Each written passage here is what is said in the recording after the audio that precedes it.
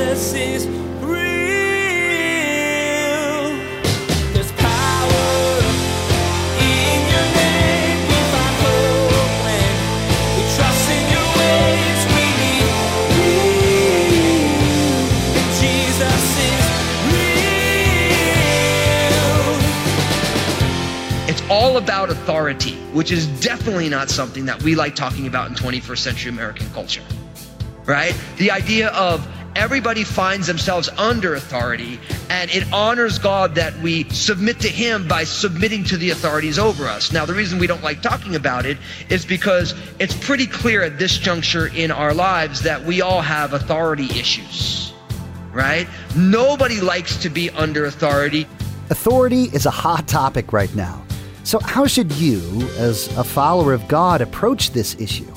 Well, today, Pastor Daniel takes a look at the subject of authority as it relates to making vows.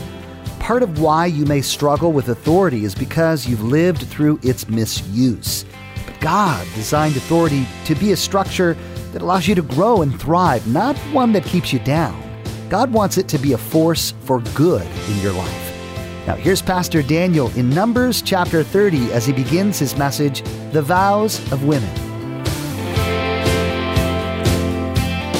Jesus is real.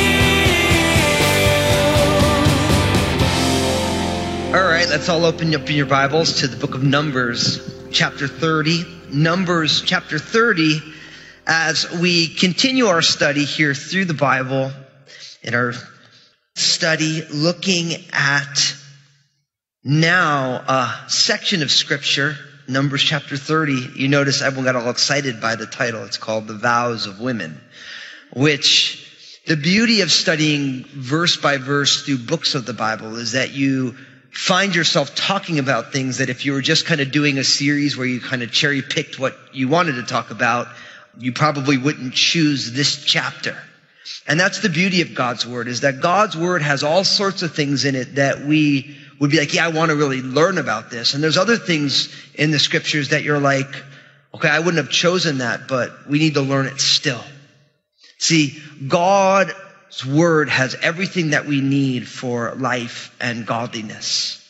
One of the ways that I've been saying it a lot lately is that the Bible has the best information about the most important things in life. It doesn't have everything about everything, but it has the best information about the most important issues that we find ourselves in. And Numbers chapter 30 is no different. It's really all about vows. Now, what's interesting is that for the children of Israel, in times of crisis, people turn to God in prayer. And for the children of Israel, those prayers often took the form of vows. And a lot of us know what this is like. God, if you help me now, I will start going to church. God, if you get me out of this, I will do this thing. God, and all of us probably have found ourselves along life's way doing that kind of a thing. Now, what's amazing about that is that God actually, according to his word, actually holds us to those things. So I'll never forget, it was a classic one. I remember as a young pastor, there was a young lady and she was in college and she made a vow to God, God, I am not going to date for 2 years. Now, you know what happens when you make a vow like that, right? Like 2 weeks later, your soulmate arrives. That's how that works, And this poor girl, she was all beside herself, and it was a great time to discuss the Bible and God's grace. And we're going to talk about what Jesus says about vows. So we know what it's like. Now, according to the children of Israel of the time of Moses and later, vows became a very large part of the way that they worshiped God. Vows were very, very common, and they made formalized vows. Like sometimes we'll say, well, Lord, if you get me out of this thing, then I'm going to do this thing. And you don't actually tell anybody except the Lord under your breath. Right? But for the children of Israel, it became a much more formal part of their worship experience.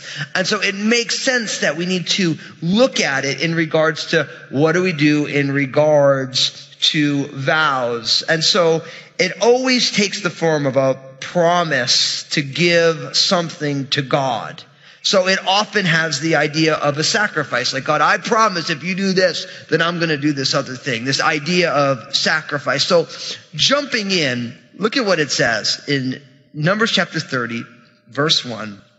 Then Moses spoke to the heads of the tribes concerning the children of Israel, saying, this is the thing which the Lord has commanded. If a man makes a vow to the Lord or swears an oath to bind himself by some agreement, he shall not break his word. He shall do according to all that proceeds out of his mouth. Now you may say, well, so Fusco, I thought this was the vows of women, right? And really, we start with verse 2, which is the one stipulation for men, and the entire rest of the chapter is all about vows for women. So we'll get the principle up top, and then we'll discuss how this all fits together. Now notice, this is what the Lord has commanded. So Moses is still acting as the mediator between the Lord and the people. And this is one where Moses is receiving from the Lord and he's bringing to the heads of all the different tribes. He's like, listen, he's disseminating it to the leaders, and then the leaders are disseminating it down into the people. Now, what I want you to notice up top is that this idea of vows, especially as it relates to men and God, and then women in all the different ways women can find themselves, whether single or married or, all these different things. It's all about authority, which is definitely not something that we like talking about in 21st century American culture, right? The idea of everybody finds themselves under authority, and it honors God that we submit to him by submitting to the authorities over us. Now, the reason we don't like talking about it is because it's pretty clear at this juncture in our lives that we all have authority issues. Right? Nobody likes to be under authority. Nobody willingly submits to authority. I was watching a video, and you guys know we have a lot going on in our country in regards to problems of race, and especially as it relates to law enforcement officials and different people. And I was watching a video from the streets of New York, because when I miss home, I go and I look for seedy New York City videos. And I was literally watching a police officer try and talk to a man who is wielding a knife, and the man is fighting with him, and the man won't stop, and the man starts punching the cop, and this whole thing. And I'm like, it's authority problems. And it's real easy to look at a graphic video of something like that and say, okay, yeah, like some people are like that, but we're all like that, aren't we? The reason we don't like authority is, for most of us along life's way, we have had an authority figure that is oppressive. Now, you have to realize this. I'm going to put this right out there. Like I say, I'm giving you all the cards up front so that everything else fits. God did not design authority to be oppressive. God designed authority to be a vehicle for flourishing. How do I know? Because Jesus is the King of Kings and the Lord of Lords, which means Jesus of Nazareth is the ultimate authority. Every knee will bow and every tongue will confess that Jesus is the ultimate authority. Now, Jesus as the ultimate authority, when a person submits their life to Jesus, that is not meant to be oppressive or suffocating. That is meant to be, when we submit ourselves to Jesus, we truly flourish and blossom in all the ways that God intended. So authority is not meant to depress or suppress or oppress. It is literally meant to raise up and to rise up and to bring to flourishing. And every single authority structure that exists is designed for that. But because we live in a fallen world filled with fallen people, in our fallenness, every authority structure has a tendency to be oppressive. Right? Where you have police officers who might use their power to hurt people. Or you have bosses who use their power to hurt people or to keep you down. Or many of you have had those type of bosses where you're very skilled at your job, but your boss is insecure because you're so good, and then they hold you down because they know that you're more talented than they are. And we're so used to this that we automatically say every single authority structure is negative, it's bad. But you know what the absence of authority is? It's anarchy. Is anarchy ever safe? No. Has anybody ever been in a situation of pure anarchy? Probably almost none of it. One of the guys on staff was a police officer in Southern California when the LA riots happened. And he left law enforcement work right after that. Because in a situation without any authority, nobody feels free. It's the complete opposite. We think, without any authority, we'd all be free. No. We'd be scared out of our minds. And so God has placed all of us under authority in different ways. And what we all do as fallen people is we all resist against that. That's what we do. We all resist against the authority of Jesus in our lives. I'm going to do my life my way. I know God's word says that. I'm not going to do that. Why would I want to do that with my life? I mean, Jesus, he's the Lord, but he ain't so smart. You know, I mean, we think those things, right? So we rebel against the authority of Jesus. We rebel against the authority of our parents. I've never once met somebody who hasn't rebelled against the authority of their parents. Right? We rebel against the authority of our teachers and our bosses, and within families, one of probably the main reasons we have the breakdown of the family in 21st century America is that there's rebellion against authority all around. Right? And really everything in this chapter is really all about the healthy way to view authority. God did not place people in authority to oppress you, but that you might flourish within the family, within your relationship with God.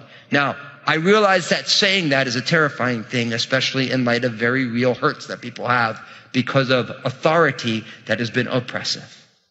But you never want to build your belief structure or your theology based on a reaction to the worst case scenario.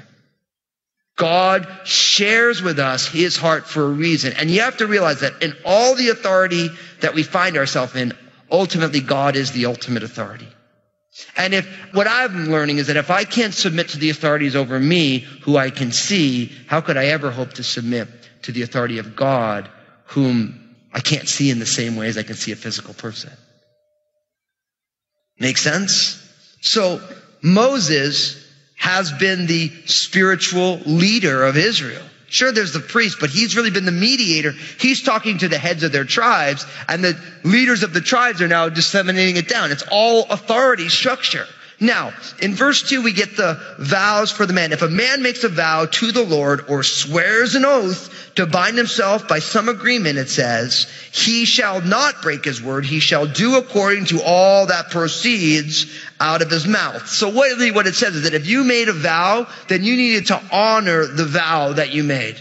If a man binds himself to an agreement, if he makes a vow, he should keep that vow. Now, we'll see that again in Deuteronomy chapter 23 later.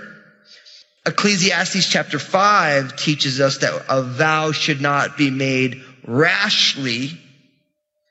But listen to what Jesus says. And I think, obviously, Jesus, the King of Kings, the Lord of Lords, God in flesh, who died on a cross, shed his blood for the forgiveness of our sins. Listen to what he says in the Sermon on the Mount, Matthew chapter 5. Verses 33 to 37, because Jesus is the authority on life and the afterlife, eternal life. This is what he says. Again, you have heard it was said to those of old, you shall not swear falsely, but shall perform your oaths to the Lord. But I say to you, do not swear at all, neither by heaven, for it is God's throne, nor by earth, for it is his footstool, nor by Jerusalem, for it is the city of the great king, nor shall you swear by your head, because you cannot make one hair white or black. And that was before, Clairol for women and all that stuff. You know what I mean?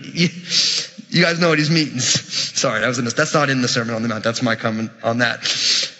But let your yes be yes and your no, no, for whatever is more than these is from the evil one. Now think about that. In Numbers 30, it says, if you make a vow, you got to keep it. And then Jesus says, listen, don't make vows at all. Let your yes be yes and your no, no.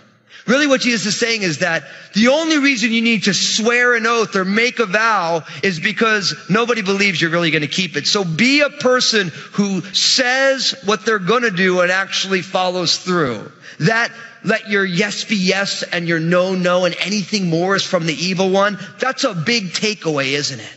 We need to be people who, when we say something, we do it.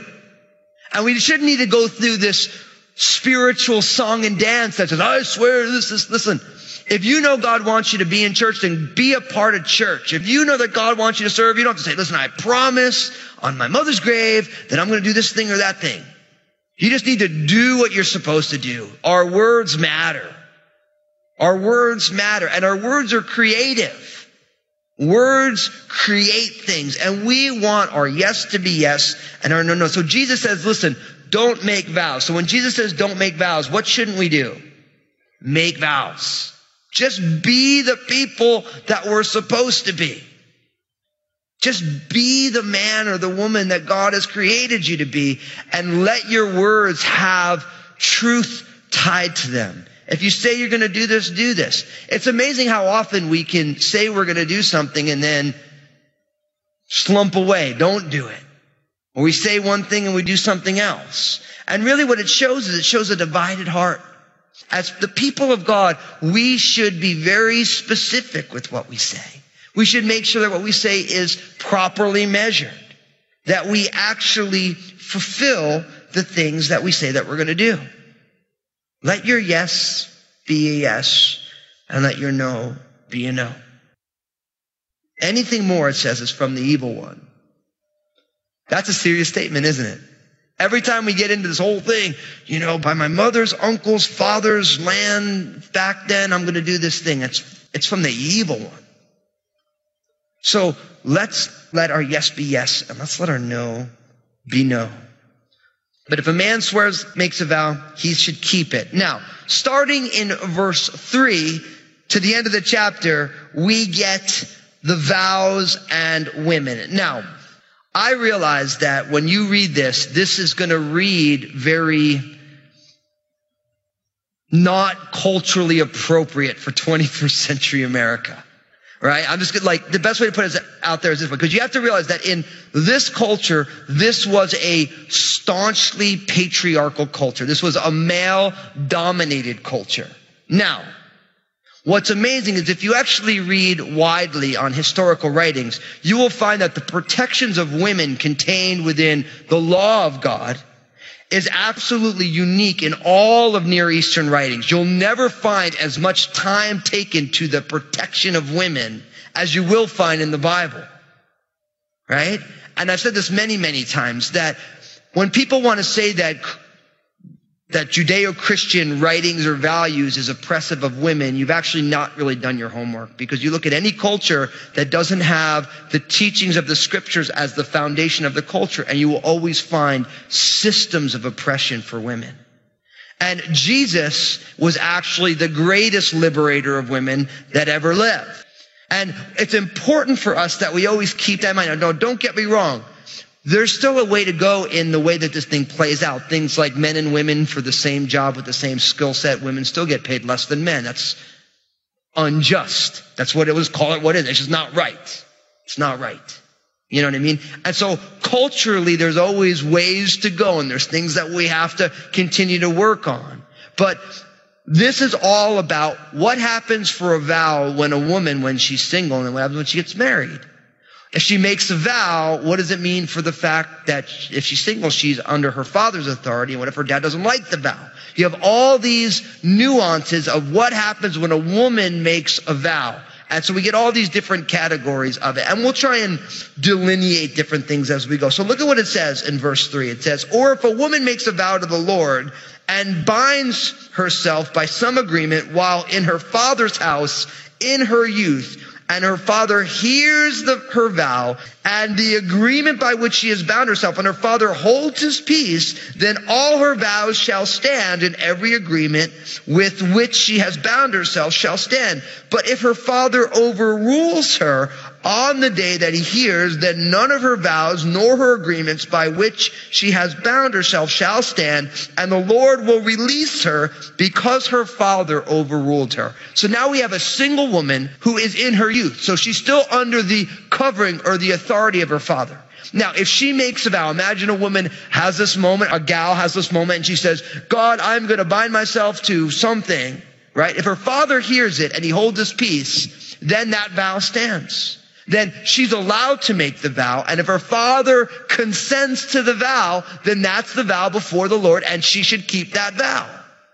But if the father decides for whatever reason that vow is not okay, if the father resists the vow, then the Lord does not hold that woman to task for that vow. Now, I don't know about you, but when I was young, I'm grateful that I haven't been held to everything that I said I was going to do when I was young. Can I get an amen for that? Amen. So it's like the idea here is that, and there's nothing wrong with being young. The only problem with being young is that you're young, right? And one of the things you learn as you get older, and now I realize that by no means am I the oldest person around, but one of the things that when I look back on myself in my teenage years and in my 20s, I didn't know what I didn't know. I think that's something that as you live longer and have more experiences, you start to learn that, wow, I really thought I really had all that stuff together. I didn't even realize this thing and this thing and this thing and this thing. And with further reflection, this thing and this thing. How many of you guys have seen the commercial, or gals, you've seen that commercial where it's like, I'm never going to get married. And then the next scene is on the wedding day. And I'm never going to have kids. And then it's like, I'm pregnant. And then, we're never going to have more kids. I'm never going to drive a minivan. I'm never going to live in the suburbs. Right? And then the last scene, it's a beautiful commercial. It's a guy sitting there with his wife and his kids are all sleeping. He's like, I'm never letting go. And we've all kind of done that as you're in one stage of life. Like, I'm never going to do that thing. Right? And so really what we have here is that for a daughter who's under the covering of her father, she can make a vow as long as her father consents to it. And the father holds his peace and says, great, she wants to do that religious vow. Great. But if he doesn't like it for whatever reason, the Lord lets the woman off from the vow because God honors the authority of a father over his daughter. And Lord willing, within that authority structure, if you read your Bible about God's design for parents with their children and children with their parents, God's intention is not that the authority of a parent be oppressive, but that the authority of a parent be something that helps the child blossom. And anybody here who's a parent, you know what that's like. You're always you're always looking for where the line is for when your parenting is something that oppresses your children as opposed to what makes them blossom. So I've used this example many times because Obadiah is like me, and so he's fun, and so he does crazy things, and I'm his dad, so I got to watch him. And I remember I was at the park with Obadiah, so Obadiah must have been about 4 or 5, and Maranatha was about 1 or 2, right? And I'm on the phone with Lynn, so Lynn's not there, I'm at the park, and Obadiah is literally walking up the large slide with a big wheel, right? And Maranatha's right in front of him. So it's like Maranatha's going on. And I know what's going on because Obadiah is me. And so I've been there before. And so he's going to put Maranatha on the big one. He's going to send her down the slide. Right? That's what I know that's what's happening because he's my boy and I get him. You know what I mean? And so sure enough, I'm on the phone with Lynn and I know I'm going to have fun with this. So I'm like, Obadiah, you can't send Maranatha down the big slide on the big wheel without a helmet on. And Lynn literally screams into the phone, you can't let him send her down the slide at all, But I knew I wasn't going to let him do it. But it was more, I had to have a little fun with my bride. She loves me for it, not really. Pray for her. You know what I mean? Jesus is real. There are many different kinds of authority in life: bosses, teachers, parents, government. And they all impact you in different ways. Today, Pastor Daniel shared that God designed authority to help you thrive, not to oppress you. As an example of parental authority, you learned that God would honor the vow of a young woman as long as her father was in agreement. If her father didn't think it would be good for her, God would release her from the vow. Pastor Daniel's message today is just one of many he shared from a variety of books in the Bible. Would you like to explore more? Just visit JesusIsRealRadio.com to access our library of audio. You can also connect with Pastor Daniel on Twitter, Facebook, and Instagram through the links you'll find at the bottom of the page. That website again is JesusIsRealRadio.com. Make sure to tune in again as Pastor Daniel will share that God's authority structure in marriage is designed to keep both the husband and wife humble before the Lord. Because living as God designed is so hard, you'll learn that it requires you to be on your knees before God, asking Him how to do it, but God will teach you. And you'll find that His ways lead to flourishing. There's more to come from Pastor Daniel's series called Preparation. Please glance at the clock right now and make plans to join us again for another edition of Jesus is Real Radio.